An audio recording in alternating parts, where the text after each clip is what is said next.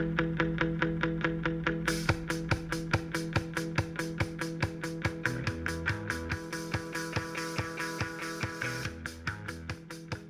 it is Monday. You are in your customary outfit. It must be one thing. It's the podcast. It's the Triple B studio is back. See, we're gaining acceptance already. No, we're not. We're not gaining acceptance. Hi, Steve. How are you? I'm doing wonderful. Great. Wonderfully. You always say you're doing wonderful. This is easy. This is great. Yeah. Okay. All right. This is the Stuff Summer Says podcast with Steve. Steve, we have a busy, hectic show on a busy, hectic week. That's all I'm gonna say. But I would make sure you are subscribed to the newsletter that's gonna go out later this week.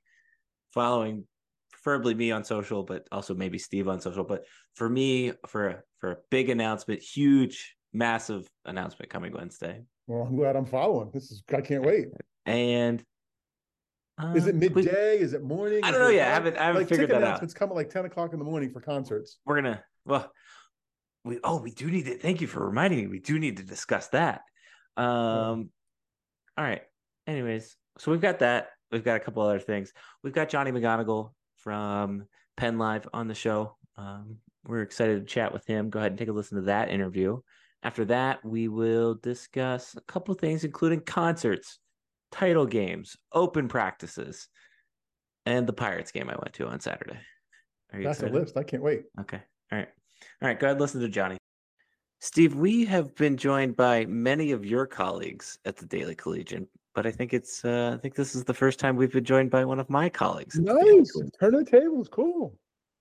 Good old Johnny McGonigal joins us of PennLive fame. Of Johnny, let's just start here. Is there a paper in the state of Pennsylvania you haven't written for? Oh man, Darian. Thanks first of all for having me, guys. It's a pleasure. And I mean, look, I've worked for a handful of places throughout this great state, this great Commonwealth, from Philly to Pittsburgh to in between now. But it's been a wild ride, and I've really enjoyed working at PennLive now for just over a year. First season back being last season, and it's been a lot of fun. Let's start there. I think you are relatively on the beat of the more established full-time beat writers, one of the younger guys. You are also working with two of kind of the older guys in Bob and Dave Jones. What is it like working with them, and what have you learned from them already? It's been quite an experience, and I mean that in a positive way. I've known Bob a good bit over the years, even as a student, working at the Collegian, talking to him in the press box, and always super approachable, really nice. And one of those guys that, when I was covering Penn State for the Center Daily Times and going out, at the time to Chicago for Big Ten Media Days. And Bob would be one where he's like, all right, we're going to this bar, everyone meet up, we're all going to hang out. Billy Goat Tavern nights in Chicago, some cheap beer and some good times. And so Bob has always been about the vibes, and he's a good reporter too, and knows what he's doing. Obviously been covering Penn State for a very long time. And so when he gave me the call initially, he's the one who called me and said, hey, we want you to come on to PennLive and join our team. And I was honestly a little surprised because I didn't know didn't know they had an opening, didn't know that it was something that they'd be interested in. But as soon as I got a call from Bob and we started talking about it, it just kind of fit and made sense. And Dave's been great too. I've roomed with Dave a few times this past season, quite an experience. But the first road trip out of Purdue, me and him just sat at a bar by our hotel for a few hours and just talked shop. And we had always stayed in touch and had talked throughout the years, but I learned more in that 3-hour conversation about Dave Jones than I learned in any previous years speaking to him. And so obviously a guy who's been around the block and wealth of knowledge. And so gleaning anything I can from those two, it's been really good. Just a solid team, as well as Joe Hermit, who's one of the best in the biz as our photographer. One of my favorite people on the planet. Always fun to look for Joe on game day. It's the highlight of my game day. I guess you have worked in Pittsburgh, you have worked now in Harrisburg, Philly, the Collegian, here, there, and everywhere. of kind of your professional career. Not that the Collegian wasn't our professional career because we took it very seriously. What is different about PennLive kind of than the other places that you have worked in, and what are you really, enjoying about? And does it relate to the content and who is reading the content? It's an interesting question because, look, I think when I was covering Penn State for the Center Daily Times, you always have kind of perceptions of what it would be like to work at other places. And, knowing Greg Pickle, who used to work at PennLive, and I saw the hours that he was putting in sometimes and just churning out content. But I'll say this, like, there's always a part of being a beat writer where you have to do that. And that's a part of the gig. But what I've been really not surprised, because this is how they pitched it to me and how they told me things would go. But it's been kind of similar to my experience at the Post-Gazette covering Pitt, which has been like, hey, your editor, my editor at PennLive, Chris Hopkins, great guy, pretty hands off. Like, they trust you to do the job the way, one, it should be done, and two, how you feel it should be done, and the different story angles. Like, they're not really overbearing or pushing you to do a certain thing or a certain type of thing, certain type of story. Like, I've had the freedom to do the kind of feature stories and the in-depth stuff that I've really loved to do, and reason why I really do this. And so that's been a real plus, because I knew that the external factors of PennLive making that move, being able to move back home to Philly, was a big driving factor in that. But the way that they were able to sell me on the fact that, hey, you're going to be able to do the beat and do the job the way you want to do it. And it's been pretty similar to my experience at the Post-Gazette and even at the Center Daily Times. Is that your goal? Is that, to me, knowing you personally, like that is, I've always really seen you in this position. I can only think of Johnny covering, the Penn State football team and really nothing else. That was why even when you went to cover Pitt, it was so bizarre to me. Do you think you're gonna do you want to continue growing and become national? What's next for Johnny McGonigal, I guess is what we're asking. Yeah, look, I really enjoy covering Penn State football. I enjoy, even the little things about beat writing, like getting to know a team, getting to know assistant coaches, analysts, walk-ons, like that kind of stuff. I do really like to get to know who I'm covering on a daily basis and on a weekly and seasonally basis. Would I like to one day be like a national, whether it's a columnist or features writer? That'd be great. I do want to stay in college football, whatever I do. That's kind of what I knew, honestly, my sophomore year at the Collegian, because I came to Penn State initially as like a broadcast journalism major. And I was, touring schools with broadcast in mind, Mizzou and Syracuse and all that. But when I got to Penn State as a freshman, I'm like, look, I love writing. I did like the high school TV show, the morning show. I like doing that. I like talking. So I'm like, I'm going to join Com Radio, PSN TV, and the Collegian. And I'll just see which one kind of pans out and see which one I gravitate towards. And I just gravitated towards the Collegian, and then gradually gravitated towards covering college football. And so that's what I like to do. And I don't see that changing now, whether that role is, whether that's a PennLive, or just in general, whether that's going national at some point, maybe. I could also see myself covering Penn State for a long time. Because I do really like it. I like football weekends in Happy Valley. I like, walking into Beaver Stadium as my home office, essentially.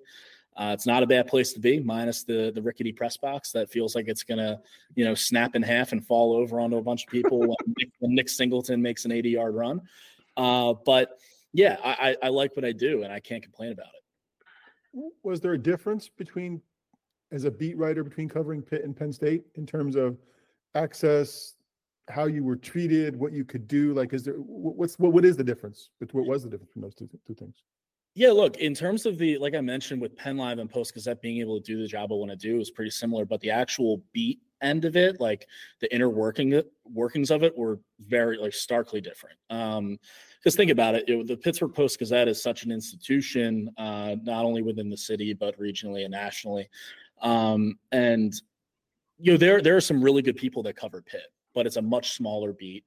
And at the Post-Gazette, you're, if not the looked at as like the beat writer on Pitt, but you're one of those people. And for road trips, for example, covering Pitt, you're one of maybe like 3 or 4 beat writers that travels. And so for bowl games, for even like the game at Duke, like, seeing players and coaches at the team hotel and stuff like that, it's more, I don't know if intimate is the right word, or, more, it's easier to get to know people that way.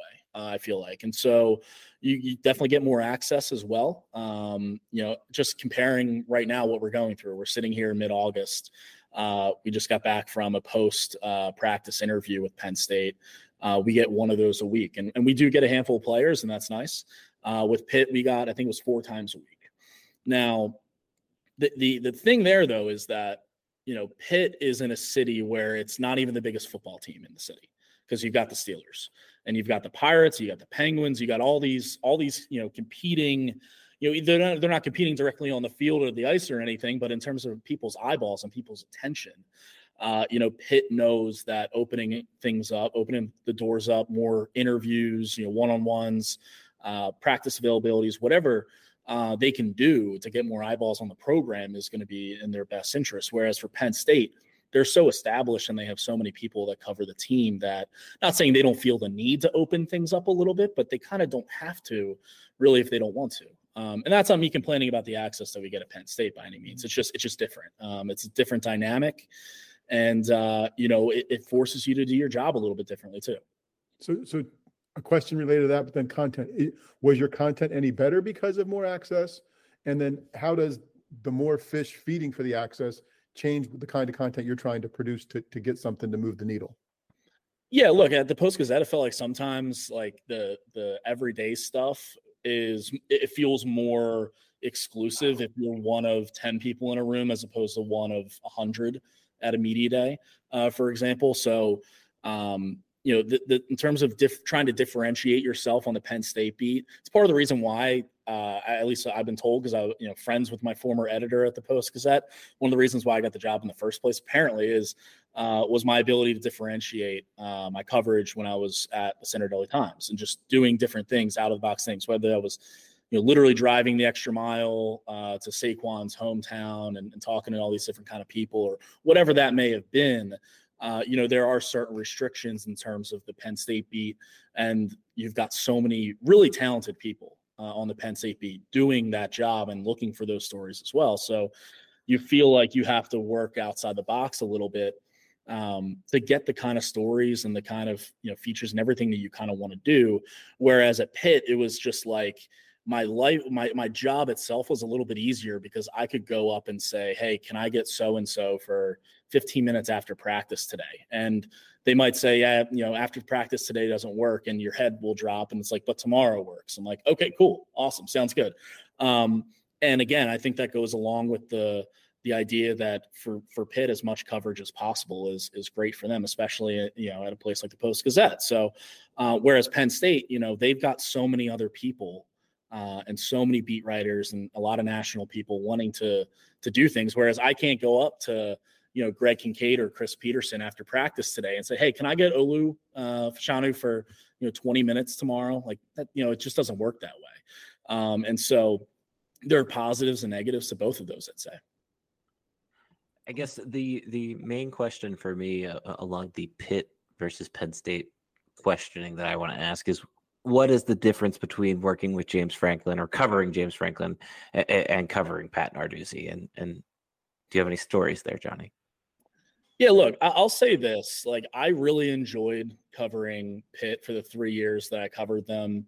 Cover them the 2019, 2020, and 2021 season. 2020 for obviously everyone was a little weird, and trying to cover a college football team during COVID was not fun. I'm sure playing football, during COVID was not fun. But I did get to know, Pat Narduzzi well. I feel like we built a kind of a rapport.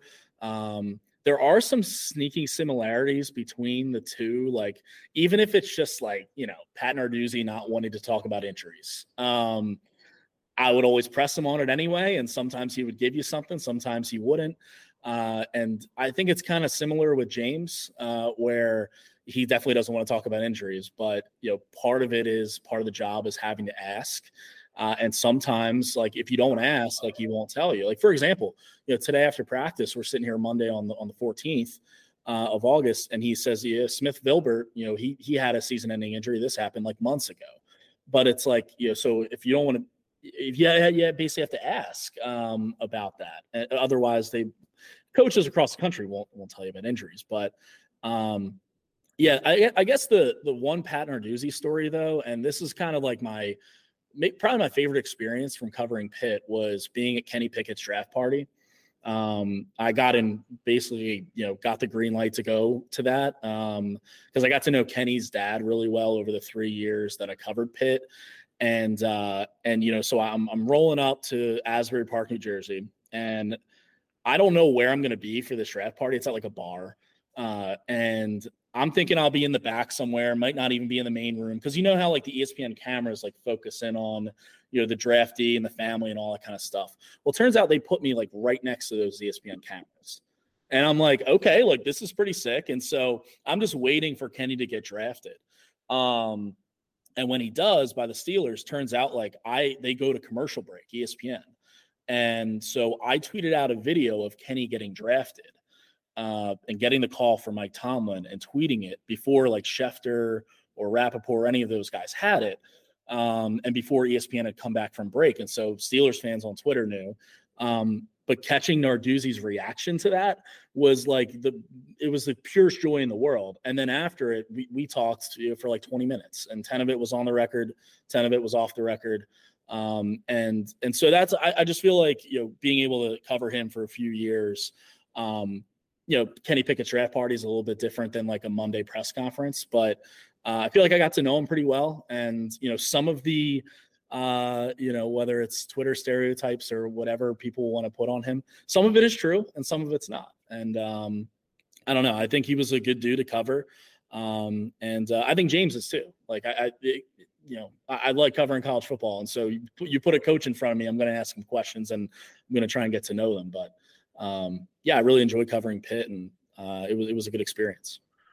When you went away, covered Pitt, and then you come back, you covered away. Penn State. Yeah, went away. It sounds like we sent you to Siberia.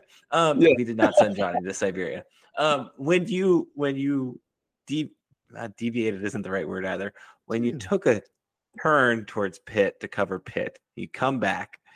Prior to that, you had covered Penn State for probably 4 to 5 seasons and pretty much all of James Franklin's career up to that point.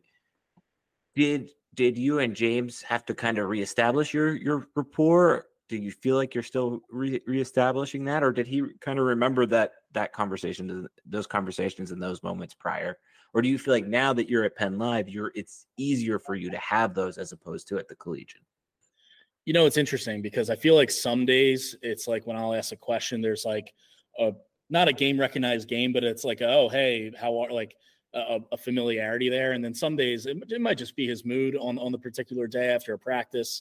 There's some days where I'm like, oh yeah, it's like kind of slipped right back in. Like the shoe still fits and we're rolling. And then some days, I probably speak to anyone on the beat and they would tell you that some days, it's just not there.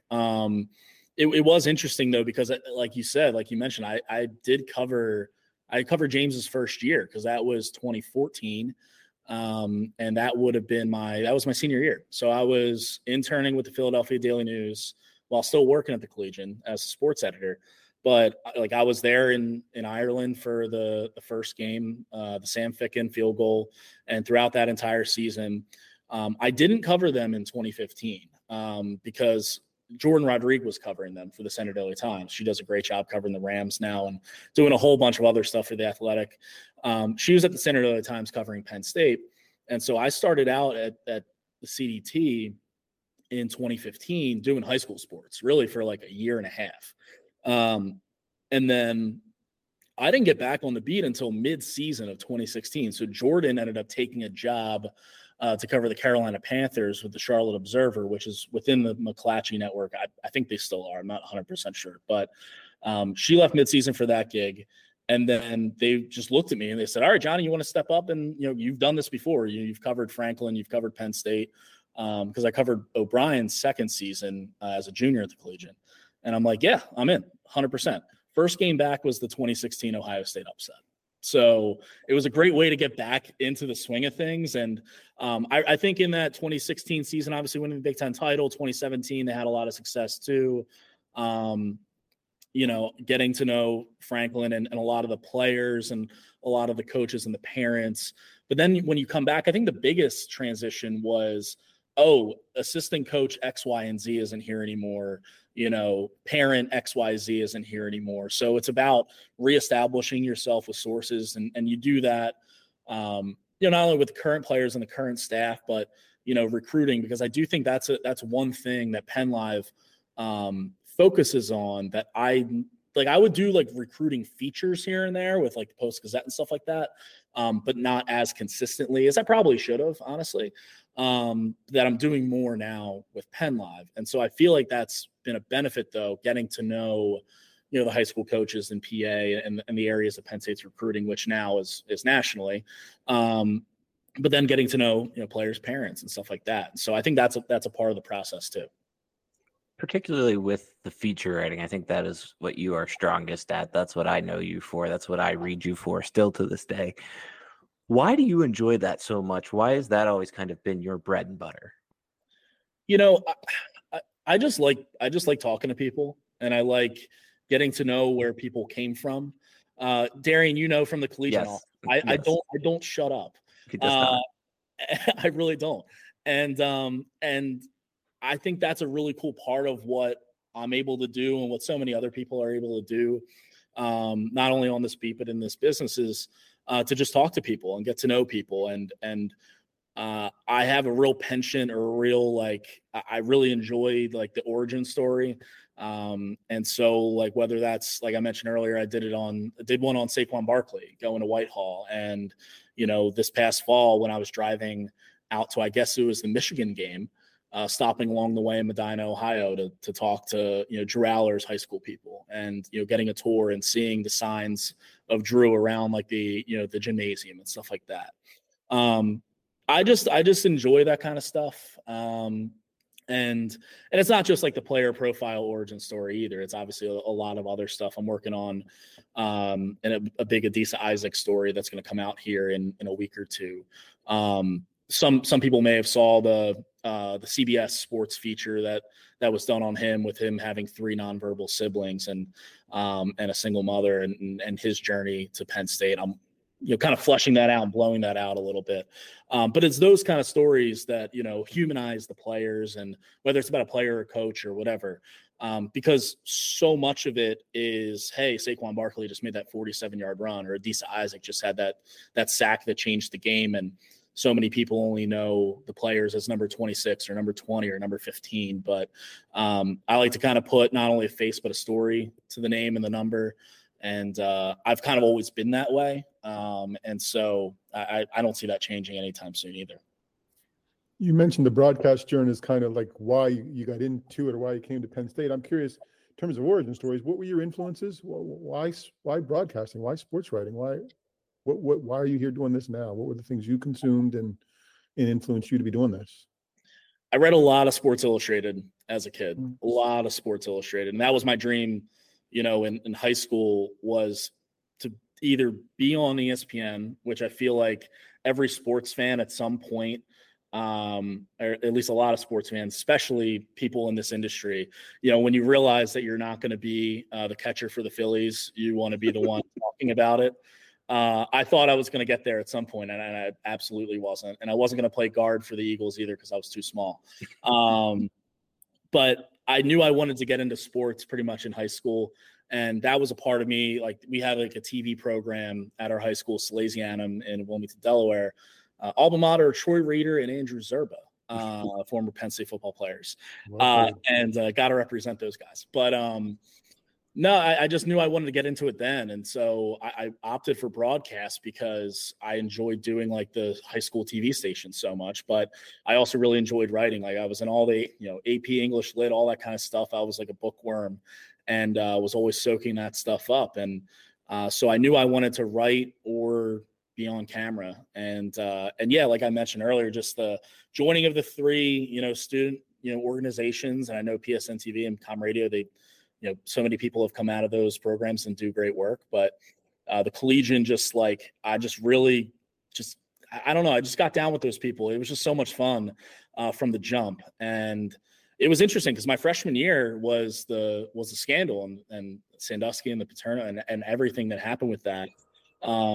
They didn't have me on the front lines, doing any reporting on that, but I was upstairs in the Collegian. Darian, I'm sure you've slept on those couches a million upstairs, pouring through the archives and just pulling out like old newspaper clippings of, major, Paterno and Penn State, milestones and wins and moments and being around that newsroom early, during all of that and watching everyone work. I'm like, one, this is a well-oiled machine. And two, this is what I want to do. Just like the hustle and bustle and it was stressful for those people, I'm sure. I'm kind of glad I could leave at a certain time and go back to my dorm and not have to worry about, putting together a paper that night or putting together coverage for all of that. But kind of seeing that firsthand was like a really good introduction, I feel like, to what I eventually knew I wanted to do. I guess speaking of the Collegian, particularly, this is three Collegian alums, and everybody that comes on this podcast that has worked for the Collegian has those stories and has those moments. Why is the Collegian so important to you? I think like the first part of it is just like the camaraderie of everyone, because you're all in it for the same goal, and that's to put out the best product possible, while also really enjoying yourself, because you're college kids, right? But at the same time, you feel some kind of responsibility to do the job the right way. And, even if you weren't going to pursue journalism, you still felt like an obligation to do things the right way and to not let anyone down. It was always, in my experience there, it was, as James Franklin would say, I'll pull one of his cliches out, everyone pulling the rope in the same direction. And I felt that from the jump at the Collegian. And that's why, when I was fortunate enough to be like an editor there for a couple of semesters, I was like, all right, we got to be on that. We got to be doing the same thing. And so, I just felt like, and plus it was just a lot of fun, like really good people. And I spent way more time at the Collegian than I did in the classroom. I was still Dean's List student. My parents would kill me if I wasn't.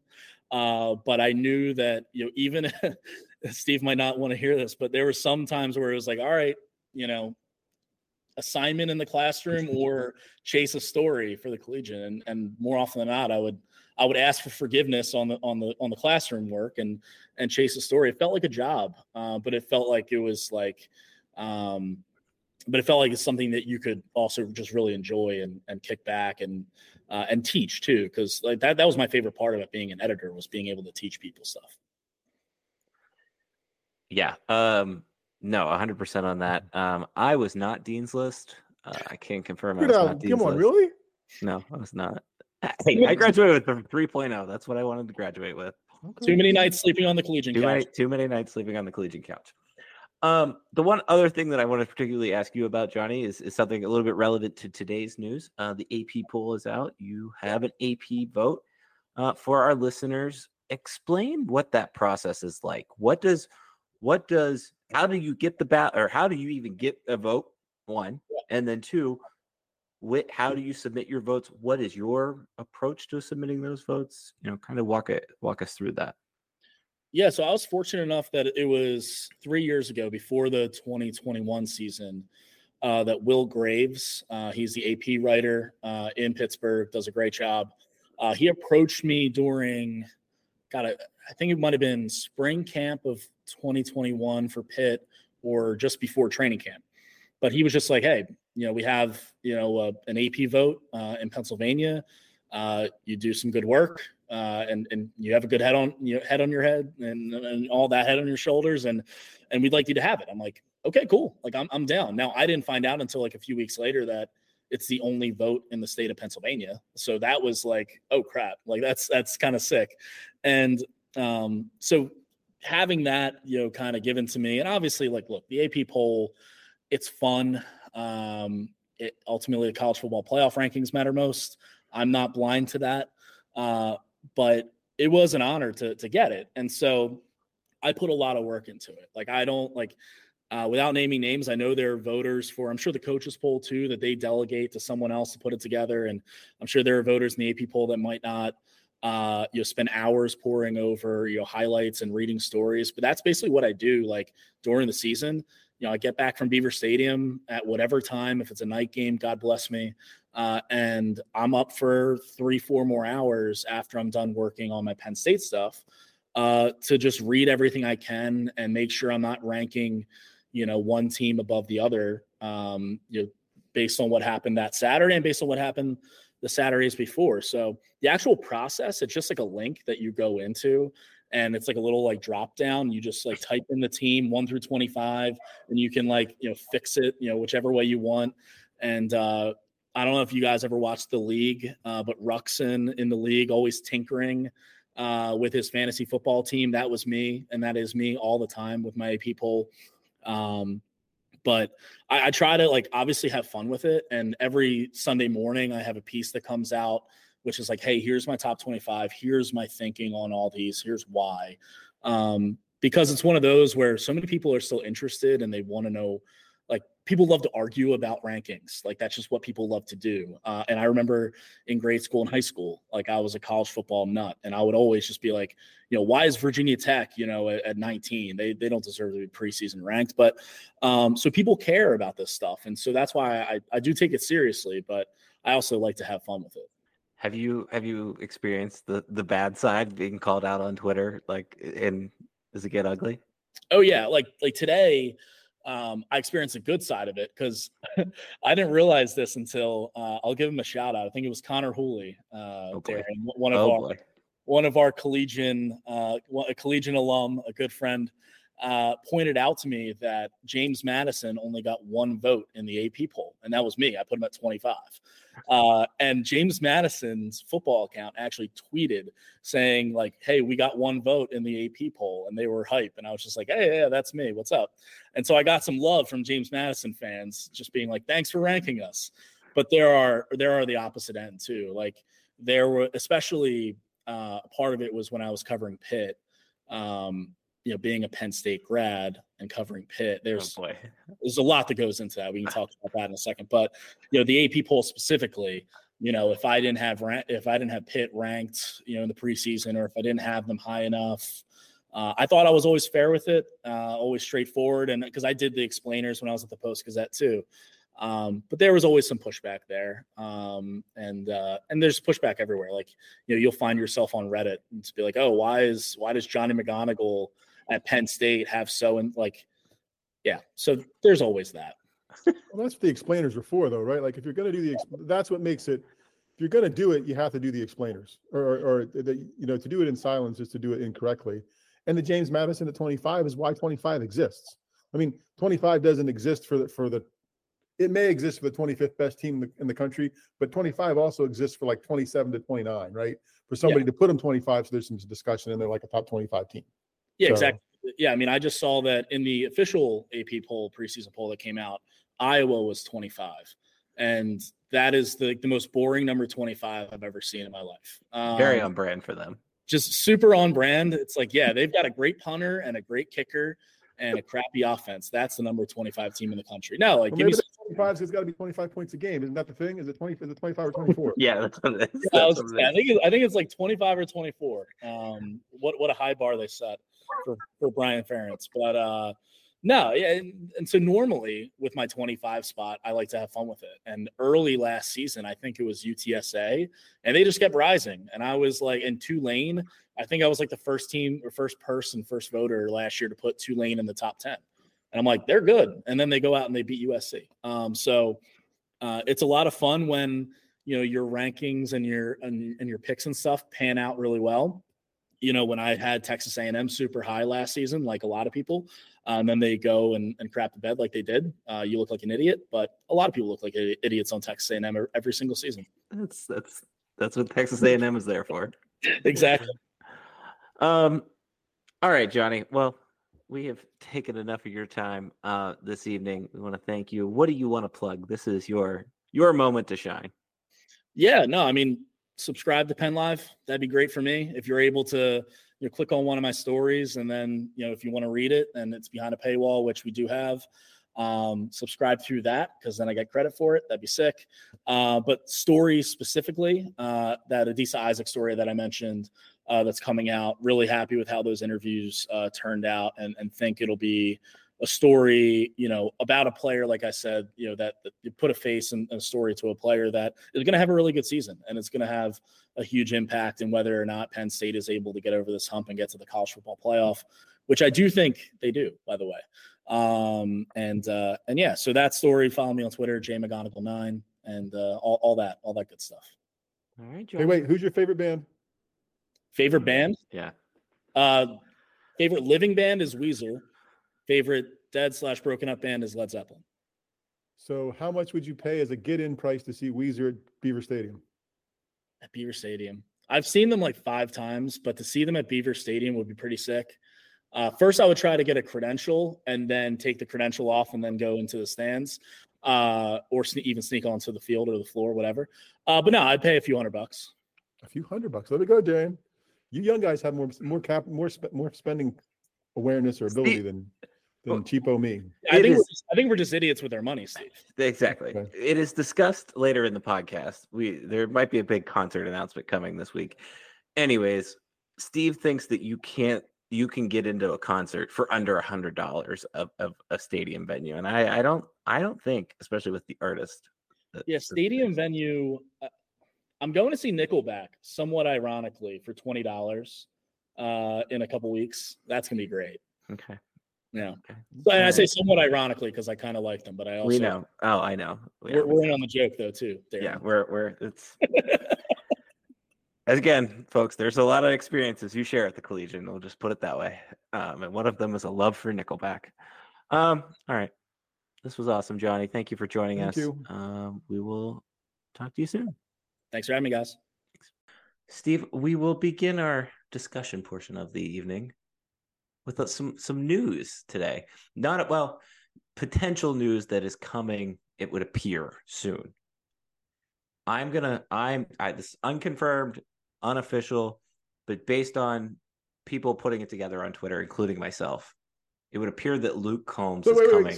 So you're reporting on yourself? Yes, I'm reporting on myself. Yes. Okay. We're that type of institution now. It would appear that Luke Combs is coming to Beaver Stadium. It would appear that way. Wow, I haven't been paying attention. Okay, so here's what happened. There was this really cryptic, weird tweet with this guy. It's got a beard and a hat on. Saw it. Yep. Then it got deleted. It was still on the Instagram story. I grabbed a screenshot of it, pieced it together with some help of some other people. Allegedly, I'm doing I feel like I'm doing the Pepe Silva. Do you know what Pepe Silva is? I'm still with you. Okay. Still with me. Allegedly, that is Luke Combs's logo. So why would Go PSU Sports send that out if it wasn't the stadium? Like, they normally don't announce BJC concerts, and I feel like he's doing a stadium tour or is in part of one. Or he is indeed. It's true. And also could fill. So I go to wait, he's a country guy. You know Luke Combs? Well, I know of him. So okay. This brings me to I go to our resident country expert, Steve. Steve, will you spend money if Luke Combs comes to town? Depends on how much money it costs. Mm-hmm. I mean, depends on how much it is. He's a better get than Blake Shelton was for the very first Beaver Stadium 100%. Jam. Just a better, but in all honesty, they did just an okay job with that. Like they didn't sell as many tickets as they thought they were going to. It was kind of a cluster mess. So I mean, we'll get close. Will I buy tickets? Depends how much they cost. Like, I'm not going to shell out $100 to see him. I feel like you got to pay at least $100 to get in the door, Steve. No. You know how much tickets cost these days to concerts? I did. I just bought tickets last week at 10:01 a.m. in the morning to go to Pittsburgh to see a country artist. So yes. Who? Ashley McBride. Of course it's Ashley McBride. I don't know why I asked. Hey, well, here's your trivia. Here's the trivia that links those two things. The opening act for Luke Combs the last time he was here when he played the Jordan Center. Ashley McBryde. I know, does it hurt to say it? It shouldn't. No, I mean, I guess it depends on how much it costs. Like, because he's good, but he's not going to roam. I mean, he's going to walk a little bit, but he's not going to entertain. He's got a good catalog of music. 50 or so bucks to get in for me. Okay. Let's span to macro non-Steve opinion view. You would agree that more people will go see him in concert than Blake Shelton. Yes, like, Blake Shelton. I know I know who Blake Shelton is only because he's married or engaged or whatever to Gwen Stefani. I know who Luke Combs is and could hum one song, actually two songs, one of which is a cover. Right. So that's true. In the past 3 months, right? Yeah. No, but he's a good get. If it's him at the stadium, it's the right person in the venue. Logically, in terms of executing it, they're going to have to up their game. And now it's a totally different administration and whatever else. But the last time it was not super. Here's what I wonder, and I don't remember this. Maybe you do. Who put on the production? Because I think that probably maybe had something to do with it. Because if it was like, look at Beyonce or Taylor Swift, like they put on their own production, and I would assume Luke Combs is doing the same thing. So I feel like that's a better value. You're going to get it was better a repeat. Experience. It was a repeat model. It was a guy from Iowa who was like the quarterback's brother or something like that, and they had done like 4 other stadium concerts. Like, so when they were leading up to that announcement, it was pretty easy to figure out who that was going to be too. So I think that was okay. It was the first time for Penn State. They did the right thing. They had something the day before, and they should here too, right? They should. I mean, I missed this today, but man, if they do that, they should bring in the acts from the brewery who are getting kicked out, like on a little stage the night before, right? And just do like a small concert the night before. It's kind of like when you have the outdoor game in hockey and you've already set the thing up. Go ahead and do a couple little things. You're there, No, I'm hopeful for it. It's the right guy. We'll see what time. I mean, there's only a certain couple times a year it can be, right? And they always announce these things 7 months out, 8 months out. So it's next spring sometime if it happens, early summer. No, people will love it. People will flock here for it because he draws and he's big, and they've got the potential to be really good if they can pull it off. Yeah, I hope it works because it didn't feel like it worked last time, and I hope it works this time so that other acts can say, okay, I can come to State College and sell out a stadium. I think we would both go see Bruce there. I think that would be one. Billy Joel's done, right? The next bigger ones are Kenny Chesney maybe, but Combs might be as big anymore in terms of what it is, and Garth Brooks is probably not. It is bigger, but it's kind of anymore with the politics of some stuff of his stuff. I just don't know that if Luke Combs is safe. Yeah, fair. That's fair. Okay, I wanted to ask you about that.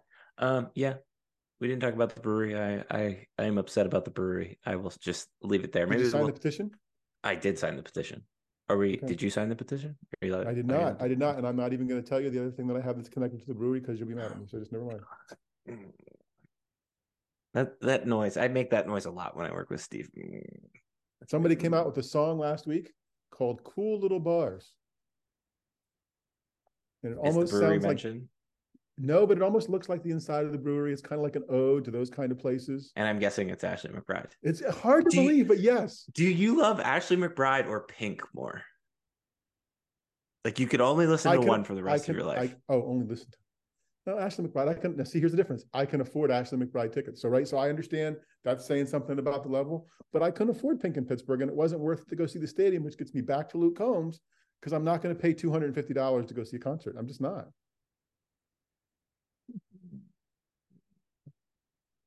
At least you didn't make a noise. You're holding it in. Good for you. Oh boy. All right. Moving on.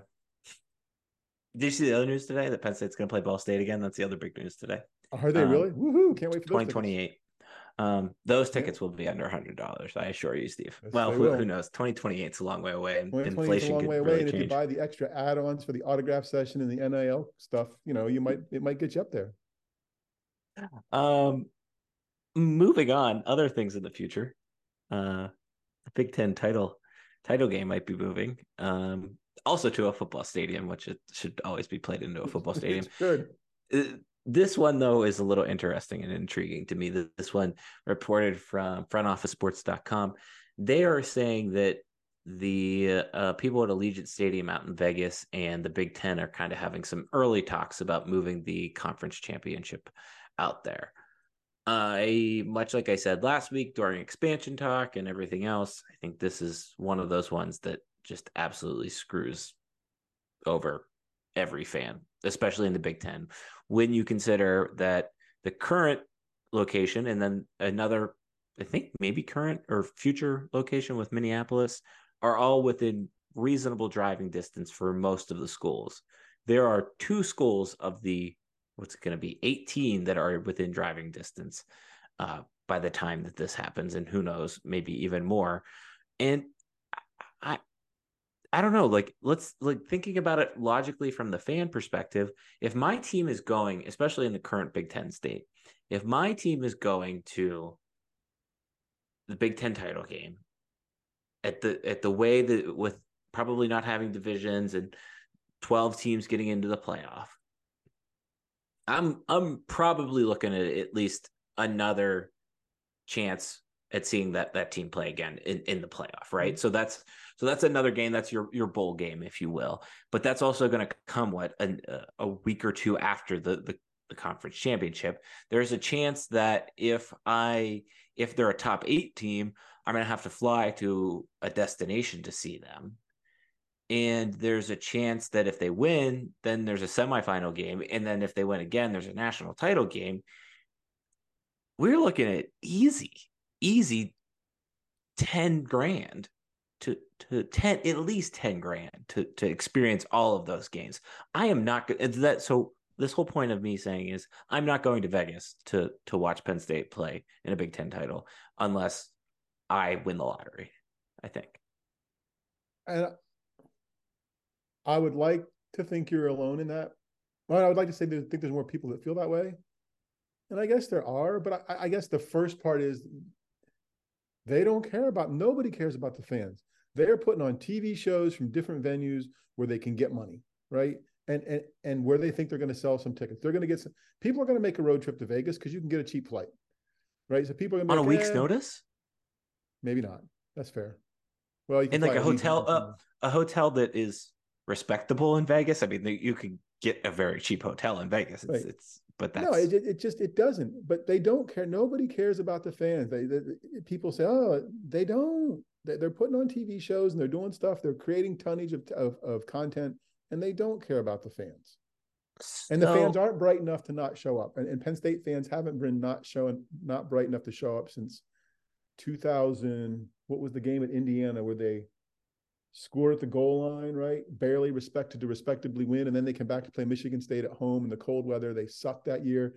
And the place is still sold out for a sucky team. People showed up. I'm like, nobody wants to vote with their backsides and not show up and support the program. And it's just not going to happen. People are going to go to Vegas from Penn State or wherever it is. I really think it's going to happen.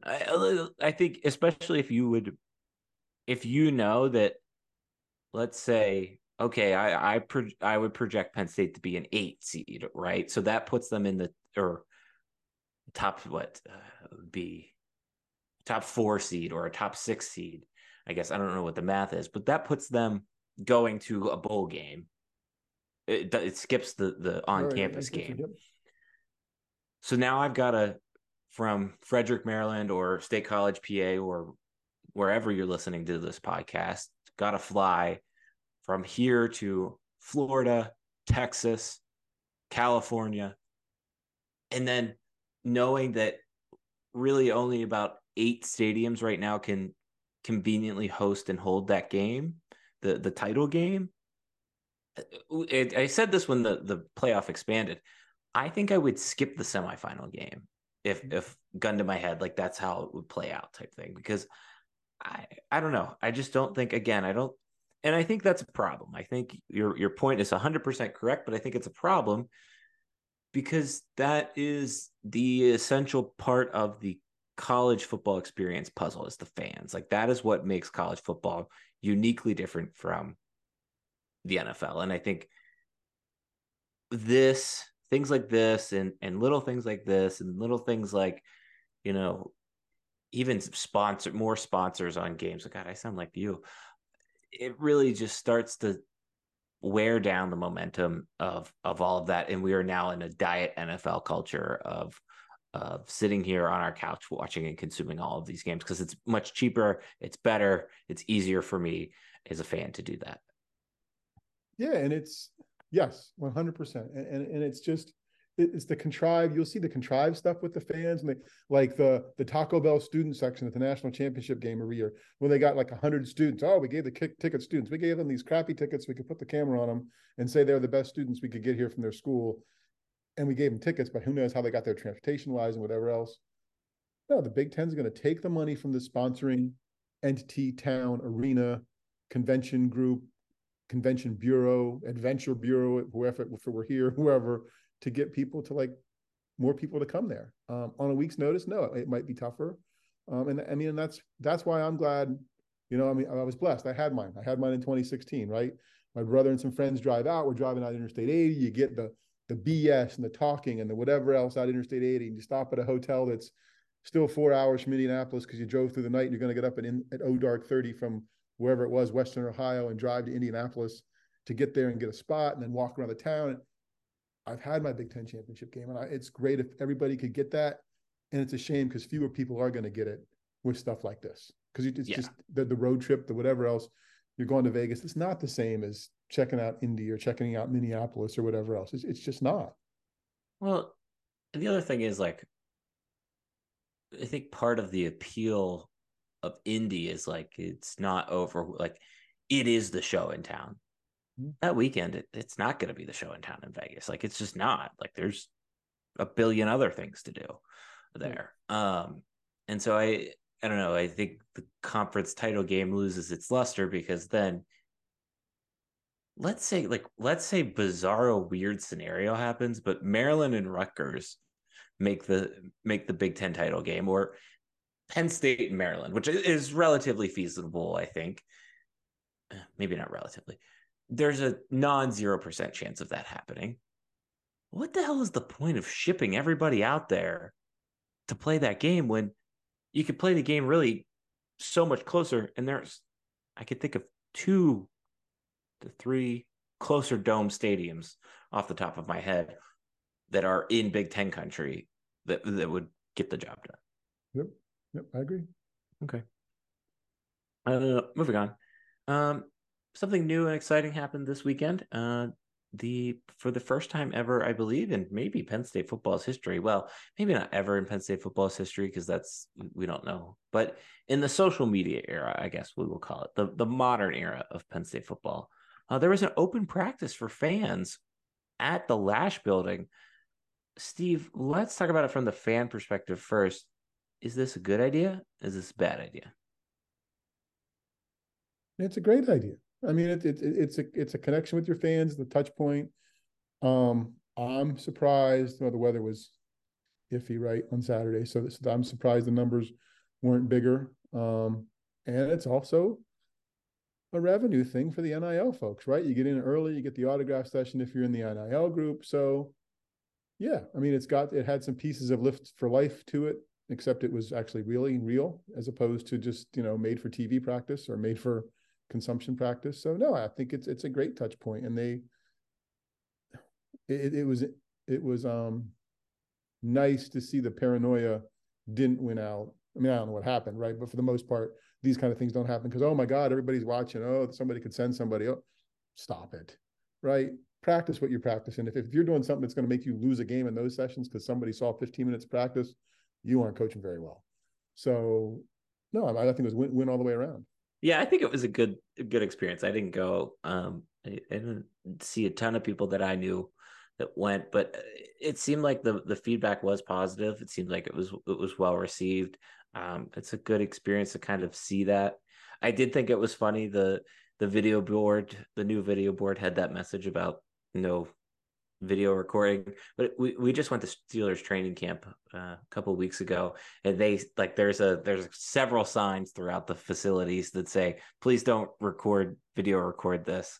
Again, like you said, outside of a trick play, which you wouldn't practice in that situation or in that development area. what are they going to see that any coach on film isn't going to see? So I think there were a couple of hints of that in the articles that I read today to kind of get caught up. Apparently, the wide receivers were just running verticals a lot and things like that. But I good for James Franklin to let down his guard a little bit and let people in and have a easy win, low hanging fruit win for publicity's sake. Right. I mean, even if they're running straight pass routes, right? And it's all vanilla. So what? People see it. Oh, I saw him at practice. Franklin works the line, slapping everybody's hands around the thing. It's all, rainbows and happiness. And it doesn't hurt the program in terms of the goodwill, because at the end of the day, beginning of the day, they're selling tickets. They're selling tickets. They're selling an emotion and a feeling to try to get those people to believe that they really care about them. So that someday they'll go to Las Vegas and watch a championship game. I mean, it's all one big long con of like entertainment, So are we a part of that con? We're a part of that. I'm a part of that con. You've wised up, right? No, I mean, yeah, I just think it's seeing it. Like, I would, if the weekend fell right, or something else, and you thought they weren't, this was, maybe they're not going to win. This is their chance to win the championship game, and they're going to have a tough draw the next time. Maybe you go to Vegas if you could find a cheap flight and pair it with, a concert or a show or something. But I think it's silly when sports organizations don't take the easy wins like that, right? Yeah. Yeah. Like for all the annoys practices and all the preparation and meetings and whatever else, to lose one practice, even if they didn't do everything they wanted to do, is a win in the long run. And not enough organizations do that kind of stuff. No, that's 100%. I agree with that. You see that in the NHL a lot, where teams will open up their practices and fans will go. Like, I know people in DC go to the Caps one all the time, and it's just something to do, but it's a cool moment for you as a fan. So, it's training camp, right? It's cheaper access to see the team. Well, and the other thing's coming too, right? They're having a fan academy they had signs for. I saw that. So kudos to them for that. That feels more like the thing they did for Football Eve 5 or 8 years ago, when they would do that in the stadium and teach people the cheers, and this is how we do that stuff, and blah, blah, blah. So, yeah. Steve, all right, how about this? Let's cut a deal. If Penn State is the number one ranked team in the country, the time that they go play in the Vegas Big Ten Championship, we will go. Deal? They if have number to be one in the ranked. country? They have to be ranked number one in the country.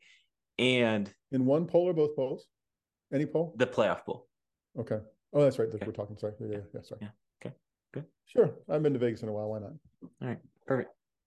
All right. Last question, or last thing. This week's old guy, young guy. Where was I going with this? This week's old guy, young guy is brought to you by the fan that sat behind me at the Pirates game this weekend.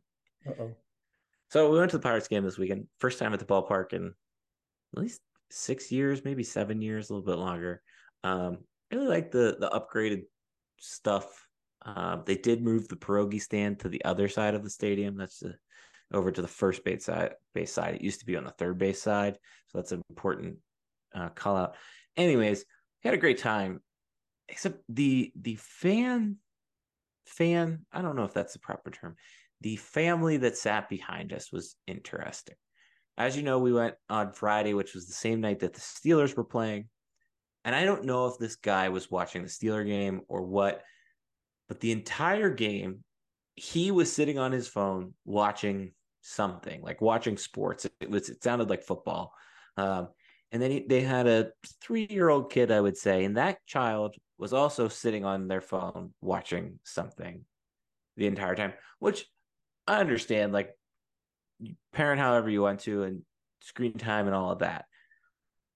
But my question to you is, what is the point, and maybe this is rhetorical, but what is the point of spending, let's call it, at least $150 to go sit on your phone and watch sports while another sporting event is happening? I think it's rhetorical. Like, I think a lot more people do it now than used to, right? Why? Because you want to stay connected. You don't want to give up the. Well, what are you missing? I mean, even if it's the Steelers, I'm sorry, even if you're a diehard Steelers fan, it's a preseason game. Yeah. You're not learning anything. The most you could learn is if somebody gets hurt, right? Mm-hmm. So if you want to go to the Pirates game, go to the Pirates. I mean, be present at where you're at. Like, I mean, not to sound old and preachy, and not that I haven't snuck a phone here and there, but I have no problem in between innings, even a couple of occasional in between pitches type thing, looking it down at your phone. Like I do it at Penn State football games. I go on at commercial breaks. I go on my phone type thing. It's just to kind of get caught up and see what's going on in the rest of the country. But I don't know. That's my that's how people know stuff, right? I mean, the Penn State football games, that's how you know what's going on. If you can get the access to the internet, that's how you know what's going on other places, right? And that's how something bubbles through the crowd anymore. Oh, hey, this happened. Because, I mean, it's been a while. It's been Michigan, App State, right? Since something's bubbled through the crowd at Beaver Stadium and people have been responding to it. I mean, sometimes it's out of town scores, but that's one of my pet peeves is that's not consistent. That would be one of the things I wanted to bounce off the guys last week is hey, you taking requests for stuff to change? Because here's my list, right? So yeah, there's staying aware with other stuff, but I think if you're there, be there for whatever it is. There we go. That's our. I was hoping you got there. We're going to tell you to sit down or something because you were cheering. No, I was sitting there enjoying a baseball game. I had a nice beer and pierogies. Went and bought a helmet cup of ice cream, which was not cheap. No, it wasn't. It was not. And it's just I don't know. I don't get the point. I don't get the point. So, anyways, other than that, that's about it. All right, let's recap. So, thank you to Johnny for joining the show. We've got a big announcement on Wednesday. Again, big, huge announcement. That's all I'm going to say. And then let's see. I've got an email. It's Darian@stuffsummersays.com. Steve's got an email. It's Steve@stuffsummersays.com. We've got Twitter handles. Mine is @stuffsummersays. Steve's is @SteveSampsel. We've got a newsletter. You should sign up for that on our website, which is stuffsummersays.com. Other than that, 5 stars, thumbs up, all that jazz. Stay off your phones, kids. Okay, bye.